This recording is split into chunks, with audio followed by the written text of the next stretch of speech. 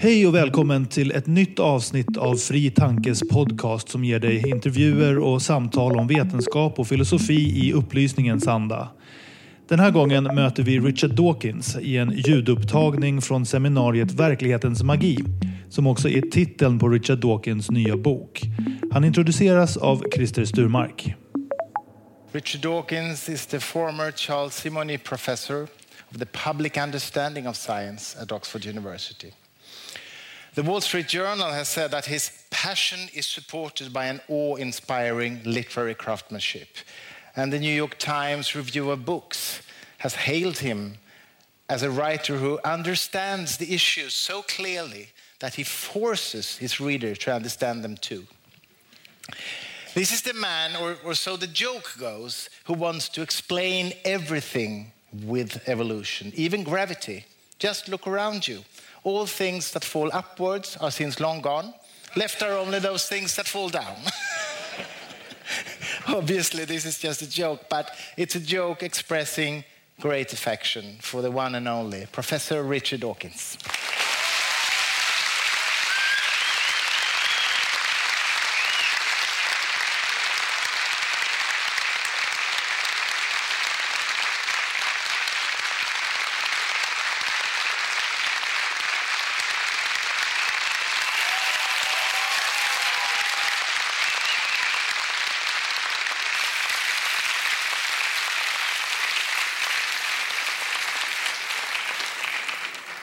I don't want for a moment to claim that I deserve the Nobel Prize for Literature, but I do think that it isn't obvious why the Nobel Prize for Literature should always go to a novelist or a poet or a playwright. Science really is a proper vehicle for great literature. And so, not me, but one day a scientist ought to get the Nobel Prize for Literature. I've been listening to half the talks this evening, and the other half, I think I got the important word, wetenskap. Science is the poetry of reality.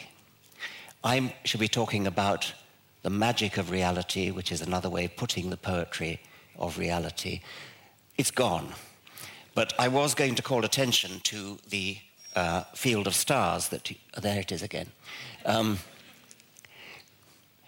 It is a truly astonishing thing. When I was young, I used to go to church, and we had a hymn that went, "It is a thing most wonderful, almost too wonderful to be." After that, it rather went off the rails, but when you look at a picture like that, which is just a small fragment of the universe, and you reflect that possibly on only one, but certainly on one of the stars in the universe, there is a planet in which the laws of physics have been transmuted through a very strange process to give rise to objects of quite staggering complexity and beauty, to give rise to us and our brains, which eventually proved capable of coming close to understanding the entire process that gave rise to us. And that process, which was discovered by Charles Darwin, had the effect of taking the ordinary laws of physics, which are extremely simple, and causing them to give rise to objects of ever-increasing complexity until finally, as I say, they turned upon the universe and understood it or came close to understanding it. I have twice visited the CERN establishment that we heard about earlier. And I have to confess, I am a sentimental person. I know I'm supposed to be a sort of heartless robot, but I am a sentimental person, and I love poetry. And I was moved almost literally to tears by the experience of seeing CERN. I tried to convey something of my poetic feeling, my sentimental feeling, in my book. I forget which book it was now. I think it might have been The Greatest Show on Earth. And I referred to having visited the Large Hadron Collider and how immensely moved I was. Unfortunately, there was a misprint in the book, and the Large Hadron Collider was rendered as, are you getting there? The Large Hard-On Collider.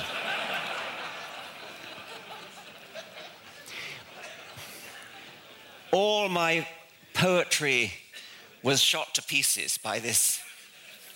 Nevertheless, I was sufficiently amused by it. Unfortunately, the publisher's proofreader discovered the error and corrected it. I begged her to overlook it, but she said it was more than her job was worth. I told this story once when I was lecturing in America, and you know in America they're very politically correct, not quite as politically correct as here, but anyway.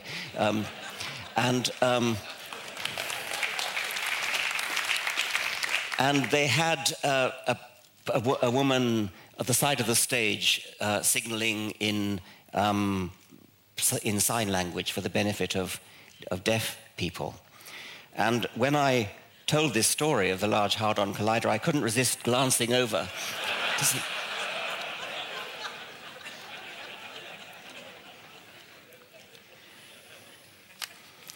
I'm hoping my computer hasn't run out of electricity during all the... looks as though it may have done. I may have to ad-lib without my slides. Never mind.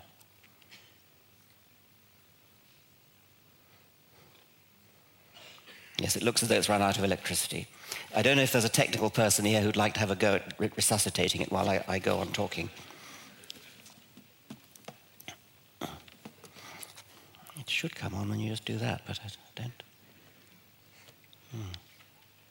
Oh, okay, good.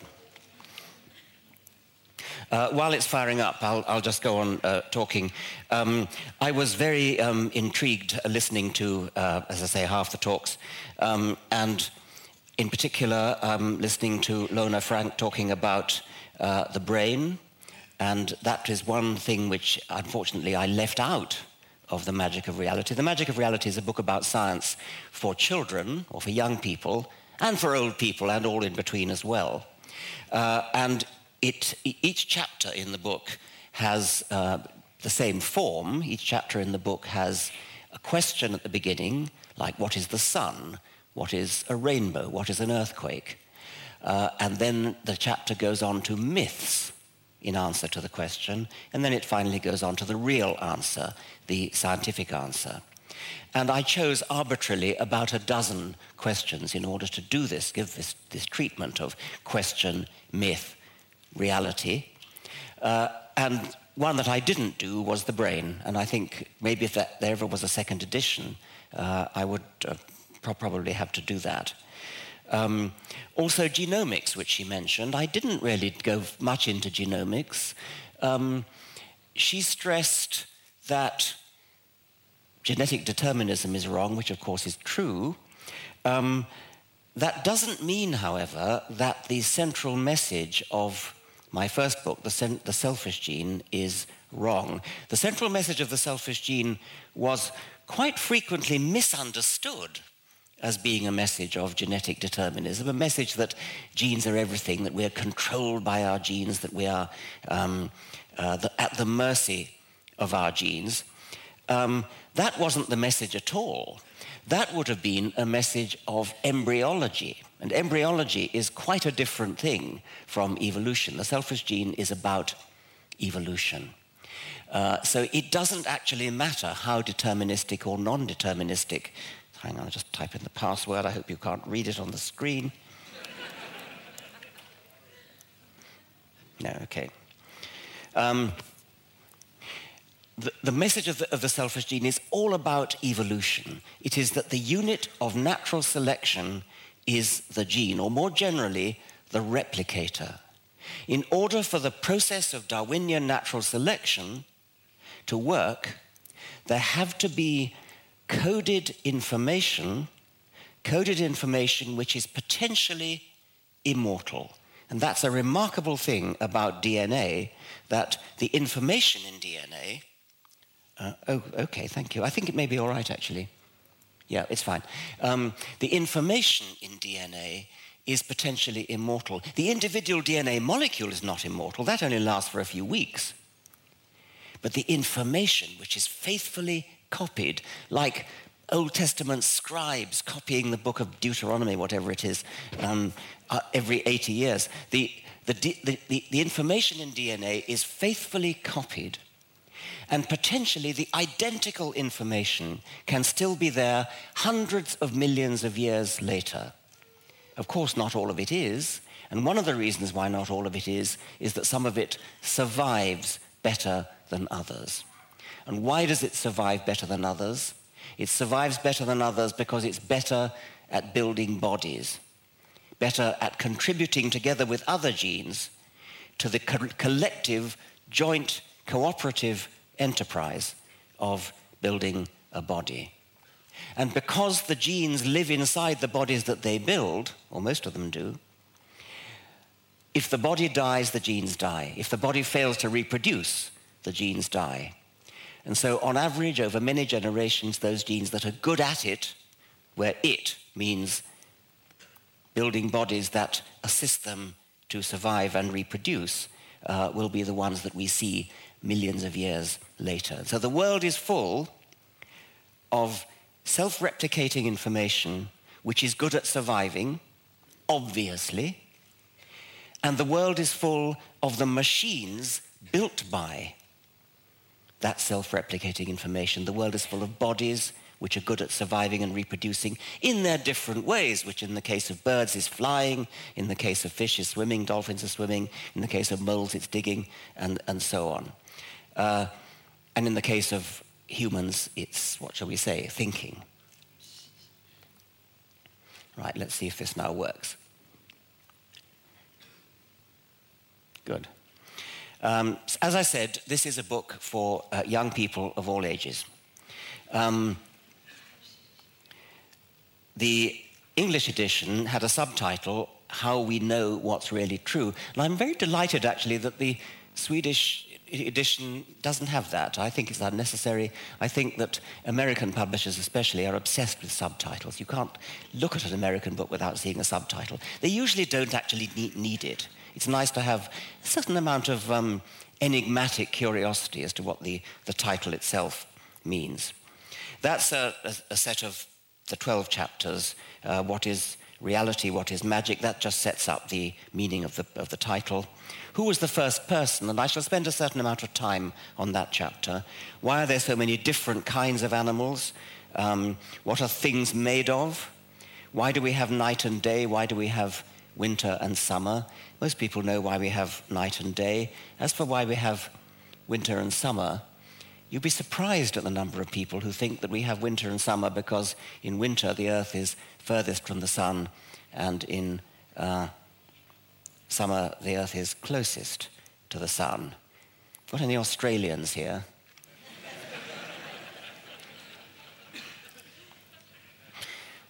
What is the sun? What is a rainbow?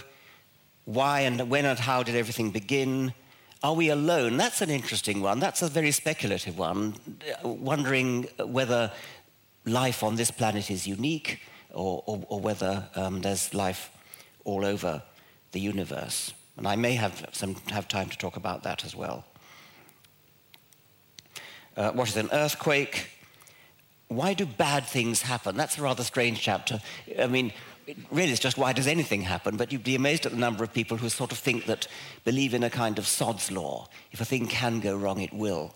If you drop a piece of toast and marmalade, it always falls marmalade side down. That kind of thing. And finally, what is a miracle? Which is, in a way, reverting to the theme of magic again. So the first chapter, defining the terms, what is reality, what is magic? And I distinguish three different meanings of the word magic. There's supernatural magic, the magic of childhood fairy tales, the magic of spells and sleeping beauties being wakened by frogs kissing them, whatever it is. Did I get that wrong? Anyway, and Cinderella's coach and things. I don't know whether you have the same. Is Cinderella known? Yeah, okay. Maybe it even originated here. I don't know. Then there's conjuring magic, the sort we saw so spellbindingly at the very first act this evening. And then finally the magic of reality, which is wetenskap. Fairy tale spells, frogs turning into princes, pumpkins turning into coaches.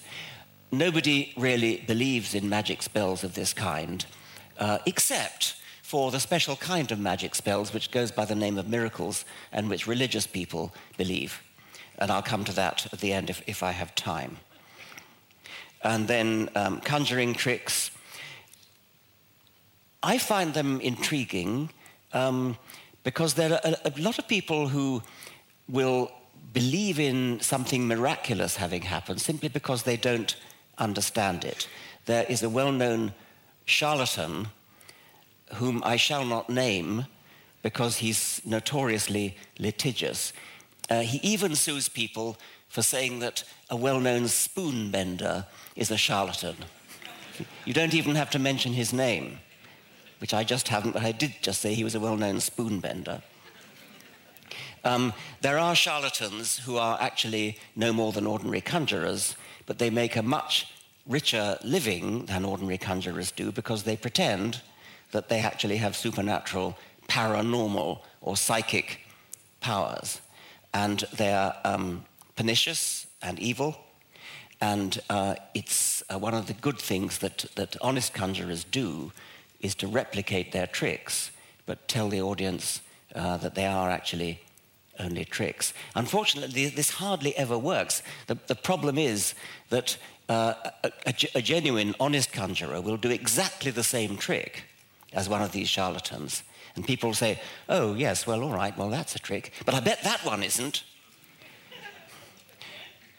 The lesson from conjurers, like the one we saw this evening and like the other ones that we've all seen, is that any ordinary person will assume that what they've seen is something supernatural unless they're really, really critically minded. And it's a very useful lesson to have honest conjurers showing us what can be done, showing us how easy it is to fool ourselves. And finally, the poetic magic of science itself, the one that I mean in my title. We're moved to tears by a beautiful piece of music. We describe the performance as magical. We gaze up at the stars, as we have all evening on the screen, and we say the sight is pure magic, or we might use the phrase for a gorgeous sunset, a lovely alpine landscape, a rainbow against a dark sky. Magical in this sense means deeply moving, exhilarating, something that gives us goosebumps, something that makes us feel more fully alive. And my mission in this book is to show young people, all people, that reality, as interpreted critically by science, has that magical, poetic, good to be alive quality. Supernatural magic, spells, frogs turning into princes, pumpkins turning into coaches. It's not just that such things never happen. It's not just that such things have never been observed to happen. It's important to understand that such things cannot happen, or rather, if they did happen, they would violate the laws of probability. If you imagine the task of putting together, of changing, say, a pumpkin into a coach or a frog into a prince in one fell swoop, the problem is that both frogs and princes are very complicated things and complicated in different ways. And the number of ways in which you could recombine the bits of a frog and get something other than a prince is obviously huge. Or to take the pumpkin turning into a coach, make it a little bit easier for the fairy godmother by giving her not a pumpkin, but a sort of IKEA kit for making a coach. So you've got the packing case full of bits to make a coach, and you open it up, and instead of following the instructions and sticking them together in the right order, you just shake them around in a great big bag, and out will fall, you hope, a coach. Well, you go on doing that for 1 billion trillion years, and you're never going to get a coach. This is the deep, fundamental reason why supernatural magic of all kinds must be discounted. In some cases, of course, you can actually count the odds.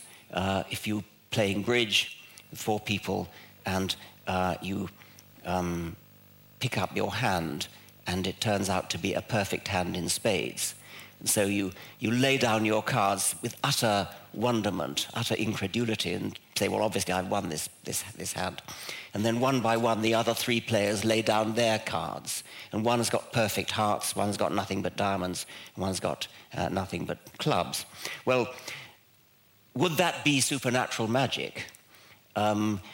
We can calculate the odds against it happening by chance, as you will all have worked out in your head by now. It's 1 in 536 octillion, 447 septillion, 737 sextillion, 765 quintillion, 488 quadrillion, 792 trillion, 839 billion, 237 million, 440,000.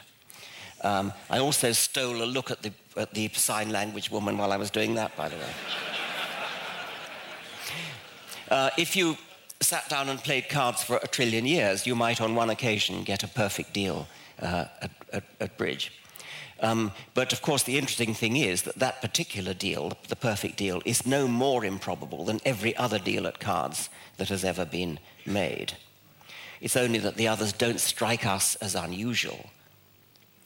Well, where does that leave life then? Because frogs can't turn into princes, but nevertheless frogs have evolved and princes have evolved, and so has everything else. So what's the answer? The answer obviously cannot be chance. We've just proved that. It cannot be chance. And so the main canard that is uttered by creationists, that evolution is the theory of chance, is just nonsense.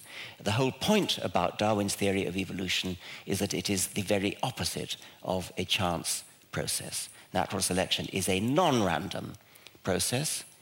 Each step of the way, each step of the evolutionary way, each generation could be seen as a chance step in the sense that the mutation that is offered for selection is random only in the sense that it's not directed towards any particular end, towards any particular improvement.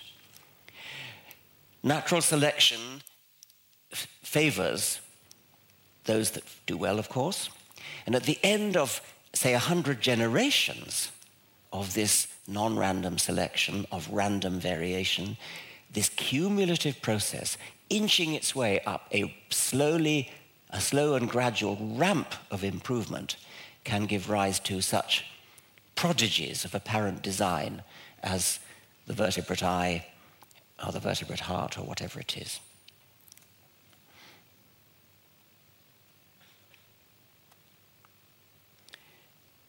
I said I'd spend a little time on chapter 2, which is who was the first person.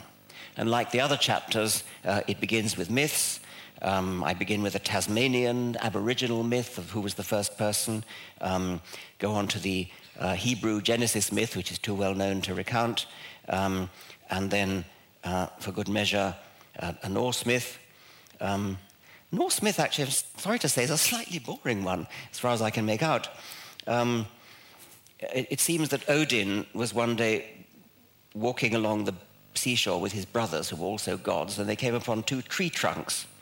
One of these tree trunks they turned into the first man, whom they called Ask. The other they turned into the first woman, called Embla.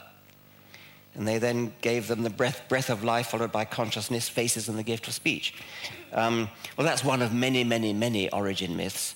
And we turn with some relief to the scientific answer to the question, who was the first person? Which is rather surprising. There never was a first person, because every person had to have parents, and those parents had to be people too, and they had to have parents, and they had to have parents, and so on. And they all had to be members of the same species as their children and as their parents. The same with rabbits, same with crocodiles, same with dragonflies. There never was a first rhinoceros, never a first elephant, never a first panda, and so on.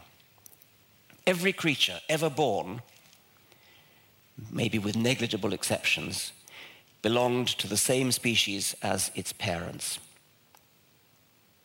So that must mean that every creature ever born belonged to the same species as his grandparents, and his great-grandparents, and his great-great-grandparents, and so on, forever. Not forever. It's not as simple as that. And to explain this to my child readers, use a thought experiment, a Gedanken experiment done in your imagination. Find a picture of yourself and put it on the table. And then you find a picture of your father and put that on the table. And then a picture of his father, and so on and so on. And you build up a tower of pictures, going back and back and back, one generation at a time. And you go on piling them and piling them and piling them up. And let's sort of arbitrarily make a stop to how high we make the tower. How many photographs shall we place on top of each other?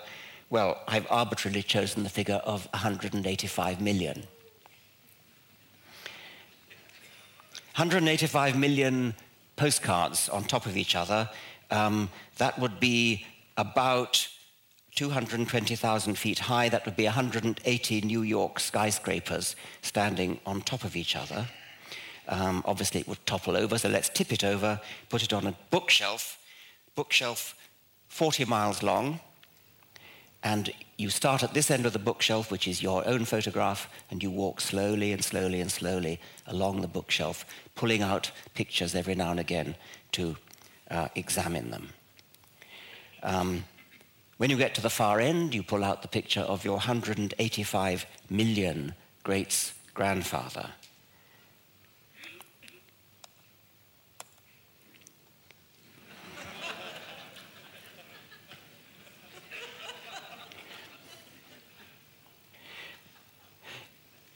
That's true, even though it's also true that every one of those photographs belongs to the same species as its neighbors. I'm going to walk along, pick out a few as we go. Well, first I should say that in case anybody there are people who have trouble with reconciling that particular apparent paradox. They can't understand how it can be that every child ever born is the same species as its parents, and yet if you go back 185 million, it turns out to be a fish. It's not actually that difficult to understand because we already have plenty of other examples of gradual change. You were once a baby, and then you became a toddler, and then you became a child, and then you became a teenager, and then you became a young adult, and then you became middle-aged and so on, and then you became old, if you are old. And yet there never was a day when you said to yourself, last night I went to bed middle-aged, and this morning I seem to be old. It doesn't happen like that. There never was a moment when you ceased to be a child and became adult. For legal purposes, we define whatever it is, the 18th birthday, the 21st birthday is different in different countries, as the age at which you're allowed to vote, the age at which you may be sent to war, that kind of thing. But we know that that's just a legal convenience. There's nothing magical about the 18th birthday. So we're actually quite used to the idea that things change gradually, and all you have to do is transpose that idea from the development of an individual to the sort of cinematic change that you get as you go from generation to generation. So every photograph along that series is the same species as its neighbors, and you would have to go maybe 10,000, maybe 100,000 generations before you got an appreciable difference. By appreciable, I mean more than just the ordinary difference that all of us have anyway from each other. If you were to go back say, 100,000 years to your 4,000 great-grandfather, you would pretty much be seeing a modern human. There might be a very, very slight difference. If you were to walk back 1 million years to your 50,000 great-grandfather, that would be different enough to count as a different species, Homo erectus, and you probably wouldn't be able to interbreed with them. In the book, I made this little fantasy of a time machine. There's the time machine. And the idea is that you go back in time in 10,000-year hops. And each 10,000-year hop, you take on board a new passenger from the people or whatever they are that you meet. Well, first of all, you try to mate with them. See if you can breed a child. And 10,000 years ago, no problem. You breed perfectly well. So you pick up somebody from 10,000 years ago, put them in the time machine, hop back another 10,000 years, and so on and so on and so on. And what you would find is that in each 10,000-year hop, the most recently picked up passenger could happily mate with the new people that you meet when you land. But after a sufficiently large number of hops, that's no longer possible. So we could no longer interbreed with Homo erectus, probably. We don't know that, of course, but probably. But every intermediate step of the way could interbreed with each other. Looking at a few others, your 250,000 great-grandfather, about 6 million years ago, that was the common ancestor between ourselves and chimpanzees. It's not a chimpanzee, it's the common ancestor that we share with chimpanzees.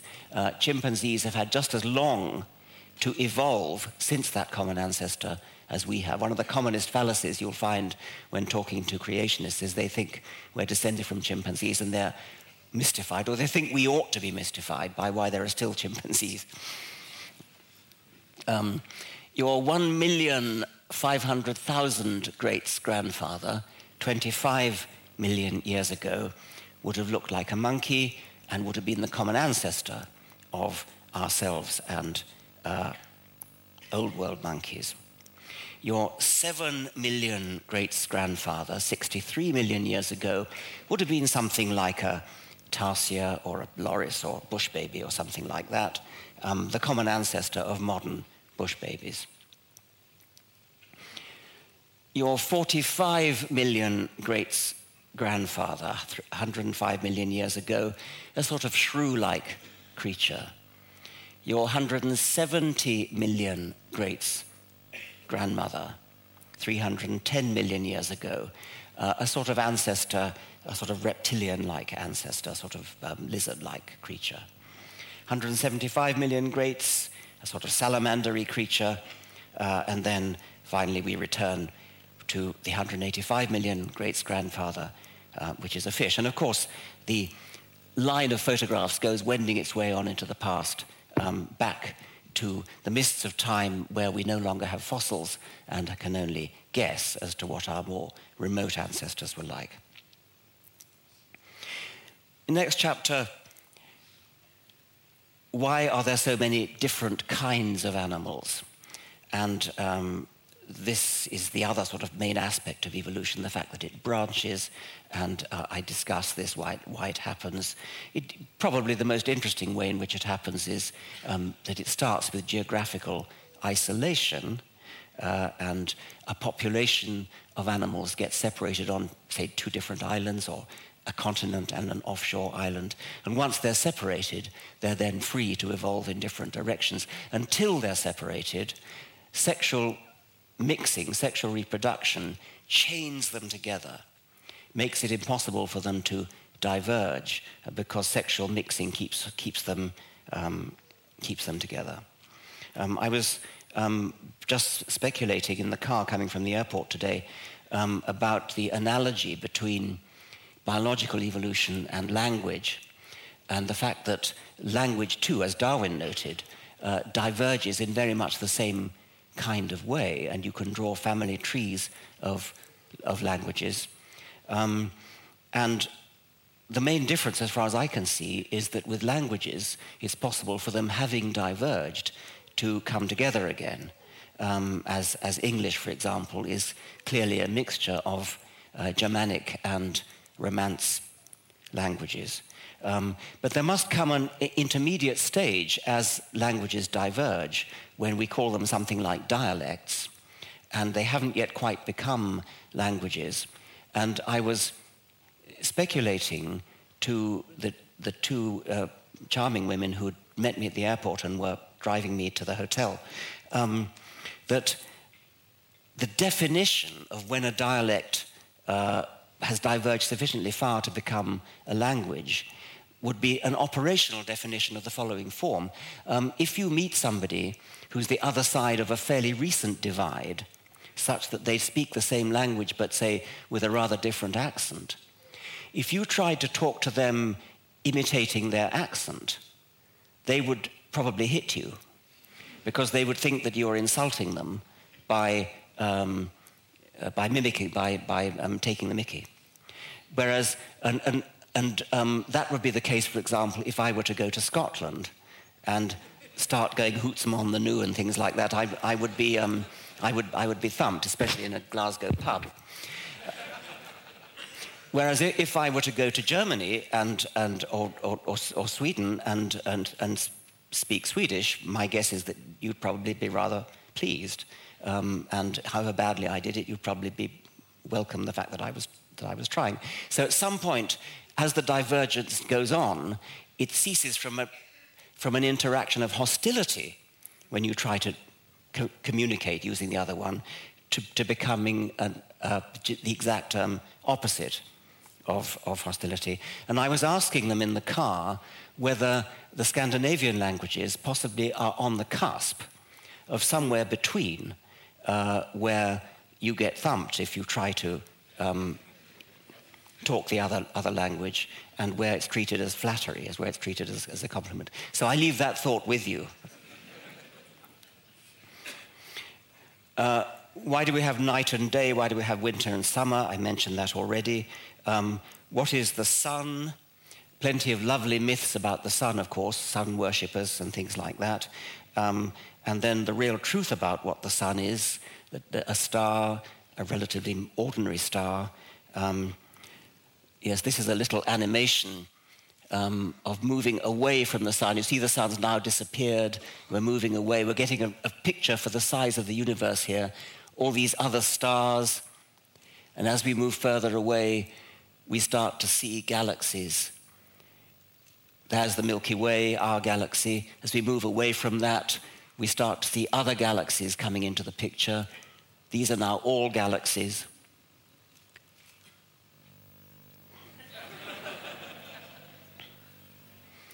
What is a rainbow? When and how did everything begin? Are we alone? Well, I said I would spend a little more time on this one of Are We Alone? It's a chapter that I had difficulty finding myths for, because the very idea that we live in a larger universe where the question could even arise of whether this planet is the only one that has life simply didn't occur to people. So for this chapter alone, I had to resort to modern myths, and there are any number of modern myths on the subject of Are We Alone? Some astonishingly high proportion of the population of the United States of America are absolutely convinced that they personally have been abducted by aliens in flying saucers who have subjected them to the most horrific sexual experiments and then brought them back. And their grounds for believing this are, well, they might convince some people. In one case, a man was convinced of this because he was subject to rather frequent nosebleeds. And the only possible explanation for that is that he'd had a device implanted in his nose to beam back information to the flying saucer. Another one was convinced that he was born of alien parents because he was a different color, slightly different color from either of his parents, that kind of thing. Well, the scientific question, are we alone? This is a curious one because it's one to which we have really no idea at all how to answer, or we can't answer it. We do have an idea how to answer it. We do have an idea of the kind of things we would need to know in order to answer the question of the likelihood that we are alone. The number of planets on which life might possibly have arisen, the number of planets in the universe, you have to begin by counting the number of stars in the universe. That's one estimate, 10 to the 22. There are other estimates, but it's a very, very large number. Until recently, we didn't know whether other stars than our sun had planets, and it was only a matter of sort of the principle of mediocrity, as it's called, the principle that it's unlikely that we are unique on this particular solar system. So the chances are that other stars do have planets, but it's only recently that we've actually found evidence that there are other stars which have planets, and it's now looking as though probably the majority of stars have planets. So the number of planets around in the universe is exceedingly large. Now, obviously, many of them are not going to be suitable for life, but nevertheless, they're very, very large. Now, there are people who have an almost visceral reaction to the idea that we might not be alone. There are people who maybe have a scientific objection. There are people who think that life is such a fantastically improbable thing to arise that we are alone in the universe. And if you meet such people, it's worth pointing out something like this to them. In order to sustain your belief that we are unique in the universe, you would have to be committed to the view that life was so vanishingly, staggeringly, stupefyingly improbable that it's only arisen once in 10 to the 22 solar systems. In order to believe that, you would have to say that the origin of life on this planet, whatever chemical events took place in the primeval soup, wherever it was, that gave rise to the first life, that the origin of life was a ludicrously improbable event. So improbable that any chemist who spends his life in the lab trying to work out how it happened, trying to develop a theory, trying to reproduce the conditions in the early primeval soup and see whether he could get life arising, would be not just wasting his time, but ridiculously wasting his time. Because if it only happened once in 10 to the 22 opportunities, then what we're looking for in our theory of the origin of life is not a plausible theory, not even a slightly plausible theory. It's a theory so implausible as to be judged pretty much impossible, happening only once in 10 to the 22 opportunities. So that still could be true, because it really could be the case that the origin of life is a staggeringly improbable event such that it only happened once. And then the anthropic principle kicks in, where you say, well, if it did only happen once, then that place where it happened had to be here, because here we are talking about it. I don't for a moment believe it's that improbable. It's a difficult problem. It hasn't been solved. Chemists haven't yet managed to work out exactly what did happen in the origin of life, but there are some very promising ideas floating around. We know the kind of thing that it had to be. The origin of life had to be the origin of the first gene, in the general sense of gene. It had to be the origin of the first self-replicating code. And the reason for that is that you can't have evolution without self-replicating information. I suppose I'm making an additional assumption there, which I ought to come clean about and be explicit about. I'm making the assumption that life depends upon some kind of Darwinian process. I have conjectured that this must be the case. I could be wrong, but I've given, I think, what are cogent reasons for believing that however strange and weird and alien and different life elsewhere in the universe might be, there is one thing that we already know about it. It will be Darwinian life. It will have come about through something analogous to the same process of gradual, step-by-step change due to some form of natural selection. And that depends upon some kind of genetics. I would conjecture further that it probably depends upon digital genetics. One of the things that Lona Frank didn't mention when she's talking about the nature of genes is that they're digital. And they're digital not just in the Mendelian sense that any particular gene you either get or you don't get, but also within each gene, the DNA code itself is so digital, is so almost exactly like a computer tape, that it's possible nowadays to say that genetics has become a branch of information technology. So my conjecture is that life depends upon Darwinian evolution, and my further conjecture would be that you can't have Darwinian evolution without genetics, and it pretty much, I think, has to be digital genetics, because only digital codes have sufficiently high fidelity to have this property of potentially lasting for millions of generations. So the origin of life then had to be the origin of the first digital code.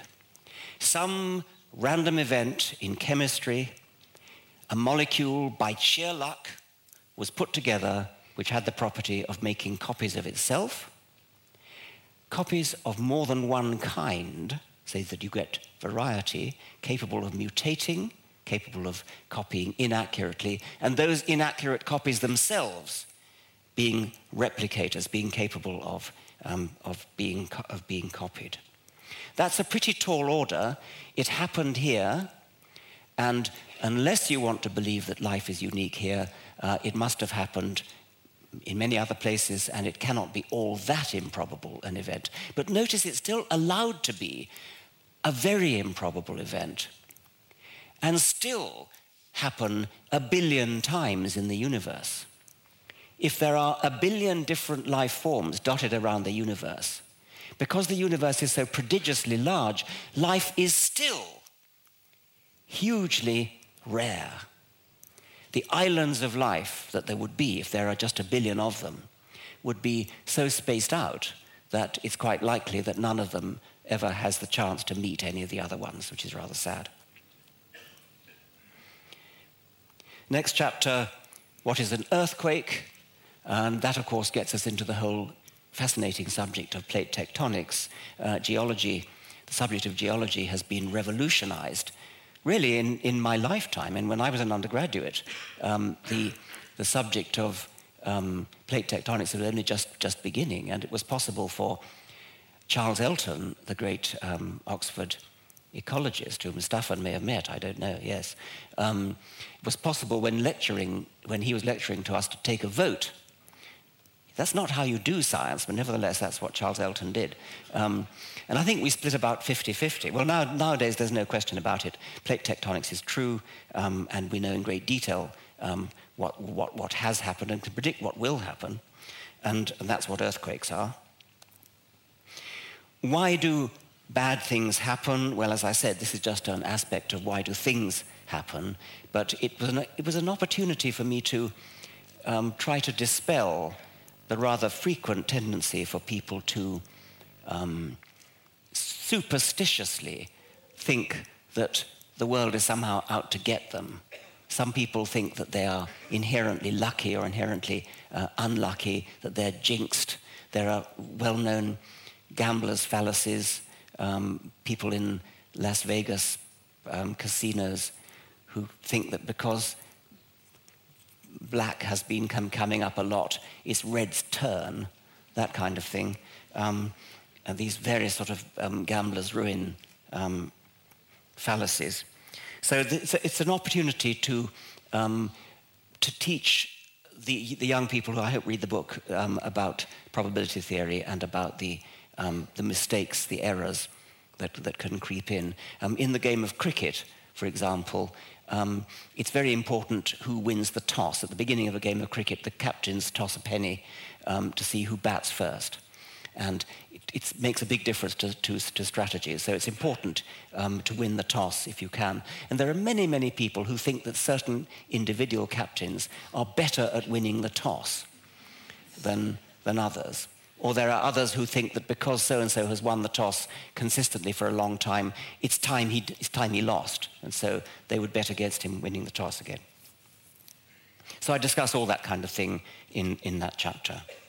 And then finally, in chapter 12, What is a Miracle, I return to the idea of supernatural magic, but with the particular examples of religious miracles, magic that people believe in because the magic spells have been cast by great prophets or whatever. And I must say that in having various debates and things with religious people of all persuasions, I've been accused of going after easy targets, sort of nutcases who believe in creationism and things. And so I've taken to having debates with sophisticated theologians, archbishops and people like that. And what's astonished me is how many of the sophisticated theologians also believe in these naive miracles like water turning into wine. So this is a really serious problem that people who are ordinarily intelligent and who are skeptical and critical and can drive a car and can tie their own shoelaces and things like that, nevertheless are completely susceptible to total nonsense because it happens to be written down in an ancient book. I'm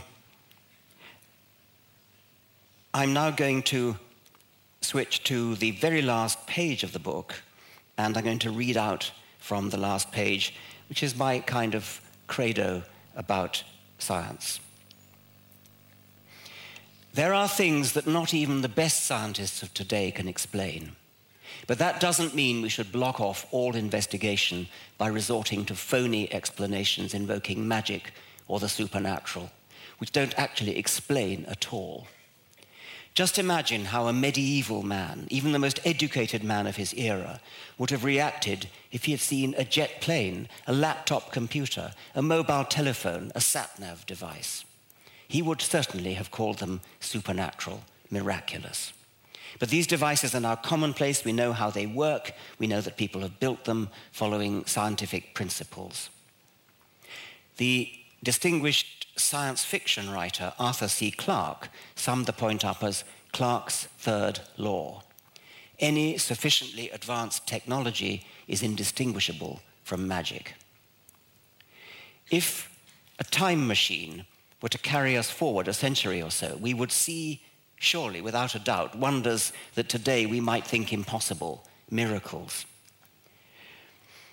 They'll not be supernatural, they'll be natural. It's just that our conception of the natural will have broadened out and will be far more amazing than anything that theologians have ever managed to imagine. The more you think about it, the more you realize that the very idea of a supernatural miracle is nonsense. If something happens that appears to be inexplicable by science, you can safely conclude one of two things. Either it didn't really happen, the observer was mistaken or was lying or was tricked, or we have exposed a shortcoming in present-day science.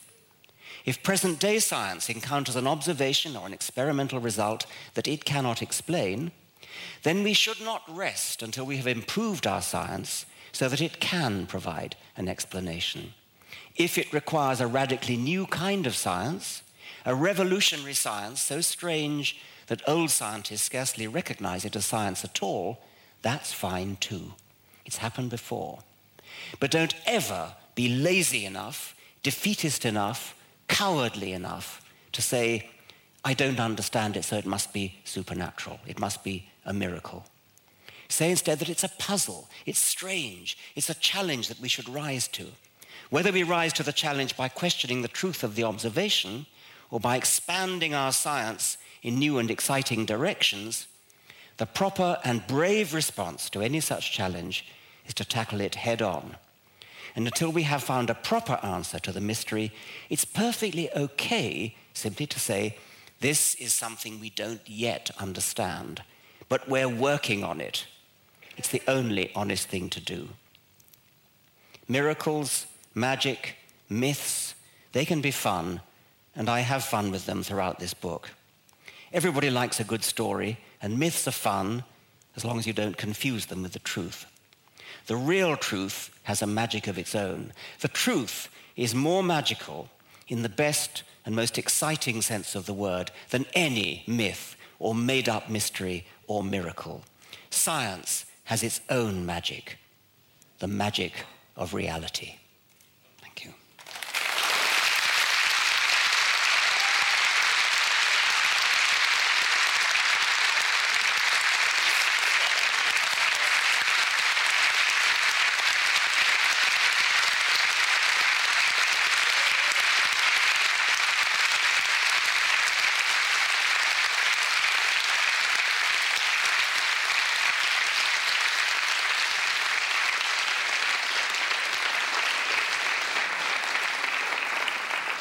Thank you so much for that, Professor Dawkins. We'll have a few questions, and I actually like to ask the speakers to come up on stage, Staffan, Lone, Nyamko, Nils, or Sara, to have a little discussion with you. I'll move over here so they can stand there, and maybe you want some water? I've got some here, thanks. Okay.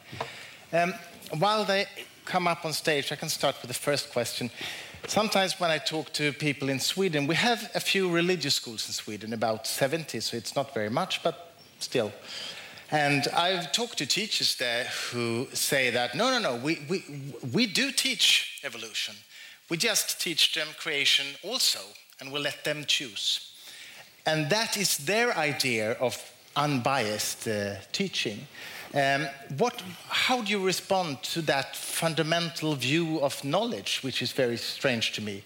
So long as they give equal time to the myth of Odin and his brothers and the Tasmanian Aboriginal myth and every myth from every tribe in West Africa and East Africa and the Far East and the Polynesian islands, there are thousands of origin myths. And none of them, some of them are very beautiful, some of them are very poetic. None of them has any reason to believe it any more than any of the others. The scientific one, which is not a myth, is the only one that does. So that is, I think, one thing that I would say. It's, of course, a pure historical accident that in Sweden and in Britain, the myth that we happen to have been brought up with is the Judeo-Christian myth, which has absolutely no reason to be preferred than any other myth. I'd like the previous speakers to ask a question to you. Sara, if you maybe could take the microphone, which is just behind you, behind Nils. Yes. There is a microphone there. Yes. Just bring it out. You can take it off the stand. It's a loose microphone. And which one of you would like to start? Maybe, yeah? Sara, please. Do you have a question? It's on. Fantastic. Yes. So Christer already mentioned, right, that you want to explain everything with evolution. I got curious. And since you're an expert in evolution, and also you also already mentioned the anthropic principle, I was wondering if you have any thoughts about, in my field, physics, we have a theory to describe the world. And there are constant features of this theory that are impossible for us at the moment, at least, to explain from first principles. And if you change these constants by a tiny amount, then basically you wouldn't be able to form atoms and life would never have occurred. And then, since people cannot explain it, there are quite a few people in my field, and I won't say if I'm one of them or not, that like to now kind of explain this or make it plausible that this could happen by, having multiple universes, and we just happen to live in the one where life could have formed. And I'm just curious to hear what your thoughts are on that. Yes, I'm fascinated by this. The physical constants, I don't know how many there are, maybe half a dozen, which have no explanation. Everything else has an explanation in terms of them, but the physical constants, say half a dozen of them, it's as though there are half a dozen knobs that can be twiddled. And you could imagine some godlike figure twiddling these knobs to get different values of things like the gravitational constant and the strength of the strong force or with weak force, whatever it is. And as Sarah has just said, if any of these knobs is twiddled to slightly the wrong place, then you don't get a universe that's capable of giving rise to us. So you get a universe that fizzles out within the first picosecond of its existence or something of that sort. Or you get a universe in which matter doesn't condense into stars, and you don't therefore get chemistry, you don't get planets, you don't get life. Well, the anthropic principle says we are here. Clearly we have to be in the kind of universe that's capable of giving rise to us. And so it's no accident that the physical constants or us are conducive to giving rise to us. Physicists have said it's no accident when we look up we see stars, because we would have to be living in the kind of universe that has stars, because you need stars in order to make chemistry, etc. Well, some physicists are, I think, happy with that. Others find it rather unsatisfying, because although it's perfectly true that we wouldn't be here if the knobs weren't exactly rightly tuned, nevertheless, the tuning is very fine. A philosopher used the example of a firing squad that 10 men firing rifles at one victim, and they all fire, and he's still there alive. And he says, oh, well, obviously they missed, because otherwise I wouldn't be here. But you still need an explanation for why they missed, like there was a conspiracy or something of that sort.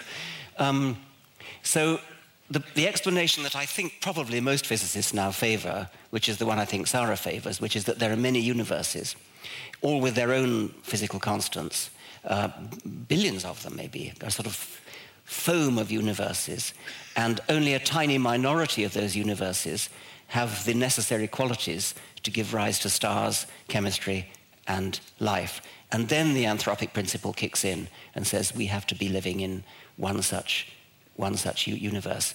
There are some physicists who deny that the tuning is as fine as all that, pointing out that it's all very well turning one knob at a time, and if you turn any one knob, then the universe collapses.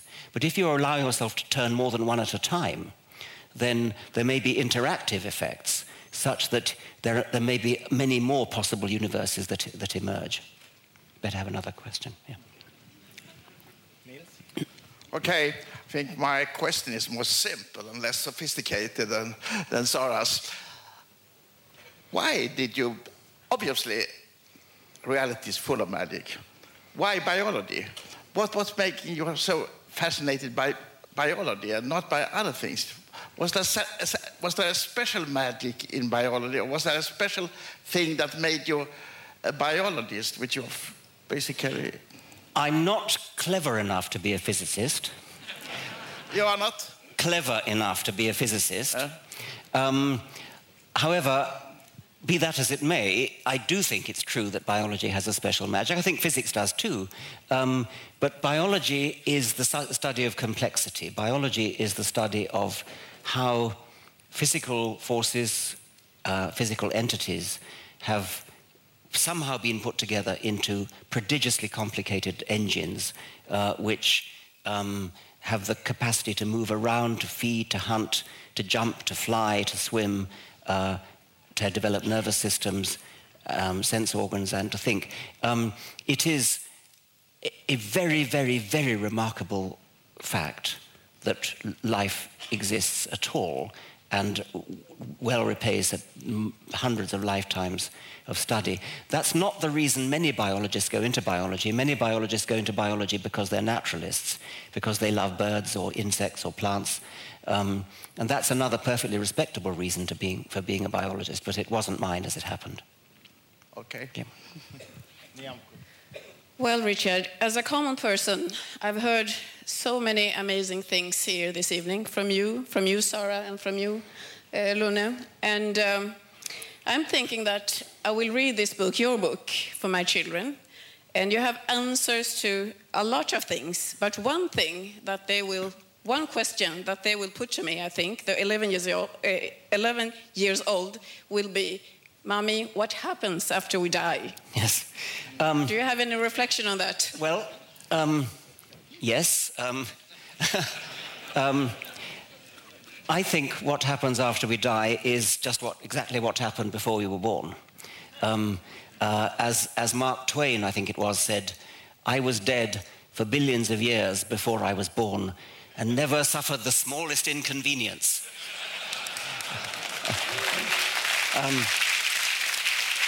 I mean, there is something frightening about, I think what's frightening is actually the idea of eternity. And when you picture the scariness of eternity, it's eternity that's frightening, whether you're there or not. And actually, it's a lot more frightening if you're there than if you're not.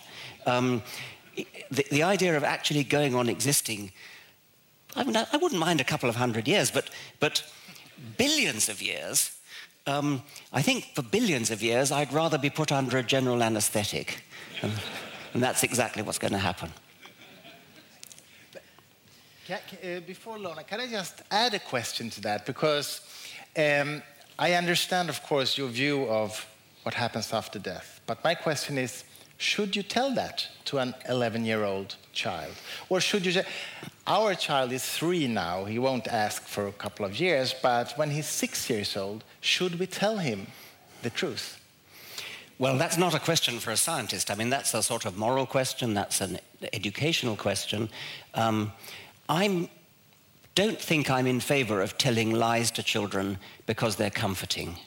I think it's possible to give a truthful answer without it being so frightening. And perhaps if you answer the question honestly, as young as they are when they first ask it, maybe it's less frightening rather than telling them a lie and letting them discover later on. But that isn't a scientific question. I mean, that's a question for individual parents, I think. Yeah, true. Okay, Luna. Finally, thank you. A question about evolution. When we talk about evolution, we often, or many people have an image of evolution happening to human beings in the past. So we happen to evolve and become, Homo sapiens. And for many people, they will say, well, evolution stopped for us. I mean, now we have penicillin, we have, cancer drugs, and we all have 1.7 children. So there's probably no evolution anymore. Where do you see the selection pressures working today on a population like this? And in other words, where do you think that Homo sapiens may be going? Yeah. Well, I suppose it is true that in a medically advanced society like this one, the cutting edge of natural selection has been blunted, and so we're no longer being selected for being swift of limb and keen of eye and good at hunting and things like that. It's not true that everybody has equal number of children. I mean, what is true is that it's become rather difficult to die young. It's rather difficult to die before you reach reproductive age. And so the historical reasons why we became good at what we do, which is things like running and jumping and thinking, have probably been blunted. Some people today have large families and some people don't. And if you were to divide people up into those with large families and those with no children at all, and then ask yourself, look at their genes, and say, is there any statistical difference between this group of people who have lots of children and that group of people who have none? If there is any statistical non-randomness in the genetic composition of these two groups, then by definition we have natural selection. Exactly how that natural selection is working is obviously going to be very complicated, because the reason why people have large families may be because they want large families, because they're incompetent at the use of contraceptives. Strictly speaking, we have natural selection in favor of incompetence, to the extent that people are born by mistake, and many people, of course, are. So it would be a very, very complicated thing. And in order to give rise to interesting evolutionary change, such that if you came back in 10,000 or 100,000 years, you would see a systematic change, then the difference between those populations would have to be sustained consistently for 100,000 years, which is unlikely in the case, if you think of any of the reasons why in today's society some people have big families and some people don't. The reason why we have big brains now and Australopithecus 3 million years ago had a much smaller brain is that there must have been a sustained selection in favor of larger brains. And you've got to think to yourself, what would be a sustained selection pressure that would go on for the next million years? And who can say, because the conditions under which we live, the civilized conditions under which we live with medicine and cars and planes and things, goodness knows what that's going to be like in even 100 years, let alone 100,000 years. So I would never stick out my neck and predict the future of human evolution. If we've realized the sort of dream of an Arthur C. Clarke and colonize other planets, then I suppose you might start to get speciation, I mean a divergence into separate species. So, just the last question. So do you think that we could in fact end up like the horseshoe crab and just stay pretty much the same for a very long time? Yes, I mean, I suppose we might have a good chance of that. I mean, given that we know that there are animals like the horseshoe crab, like Lingula, which is an even older genus. It's possible that we would be a good candidate for that. We also might be a good candidate for not going extinct. I mean, the great majority of species have gone extinct. 99% of them have gone extinct. And if ever one were to put money on a species not going extinct, I suppose it might be ours, because we might be able to, the next time a meteorite threatens to hit the Earth, unlike the dinosaurs, we sort of go into underground bunkers and things, taking seed banks with us. Stefan. Yeah.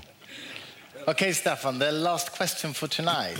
I kind of maybe beg to disagree. I don't think that we are a horseshoe crab candidate, so to speak. I think we are much too have too much potential for change, so to speak. And my question really is closer related to yours, but it's more kind of post-dicting than predicting. Could you identify one particular factor that has explanatory power why we, among 260 species of primates, have been so terribly successful? All the others are on the red list.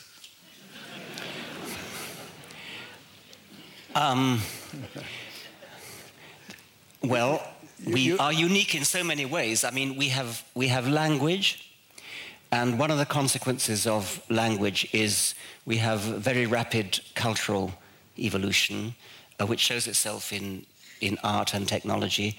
And so we have the really staggering fact that how many years? Only about 60 years elapsed between the Wright brothers' first flight and Neil Armstrong stepping onto the moon. That's an astonishing rate of advance, which mimics biological advance. It isn't biological, of course. It's the genome in this case is not DNA, but engineers' plans. But ecologically speaking, it's rather like evolution in that it enables us to conquer the world and possibly endanger the world, perhaps more than possibly. So I think that it probably stems primarily from language, and then the things that go with language that have enabled us to initiate cultural evolution, which mimics biological evolution, but perhaps 1 million times faster. Well, if we had 5 more hours, we could start discussing group Yes. selection, I suppose, but I'm afraid we don't. So. Yes. No, I'm afraid we don't. We actually have to finish now, and I just want to thank you all for coming. It's been wonderful to have you here. I think there are some flowers coming in, and let me just say, before you give them all an applaud, you can find both Richard's and Lune's book outside if you want. It's been wonderful to have you all here. It's a full house. May the enlightenment stay with you. Thank you.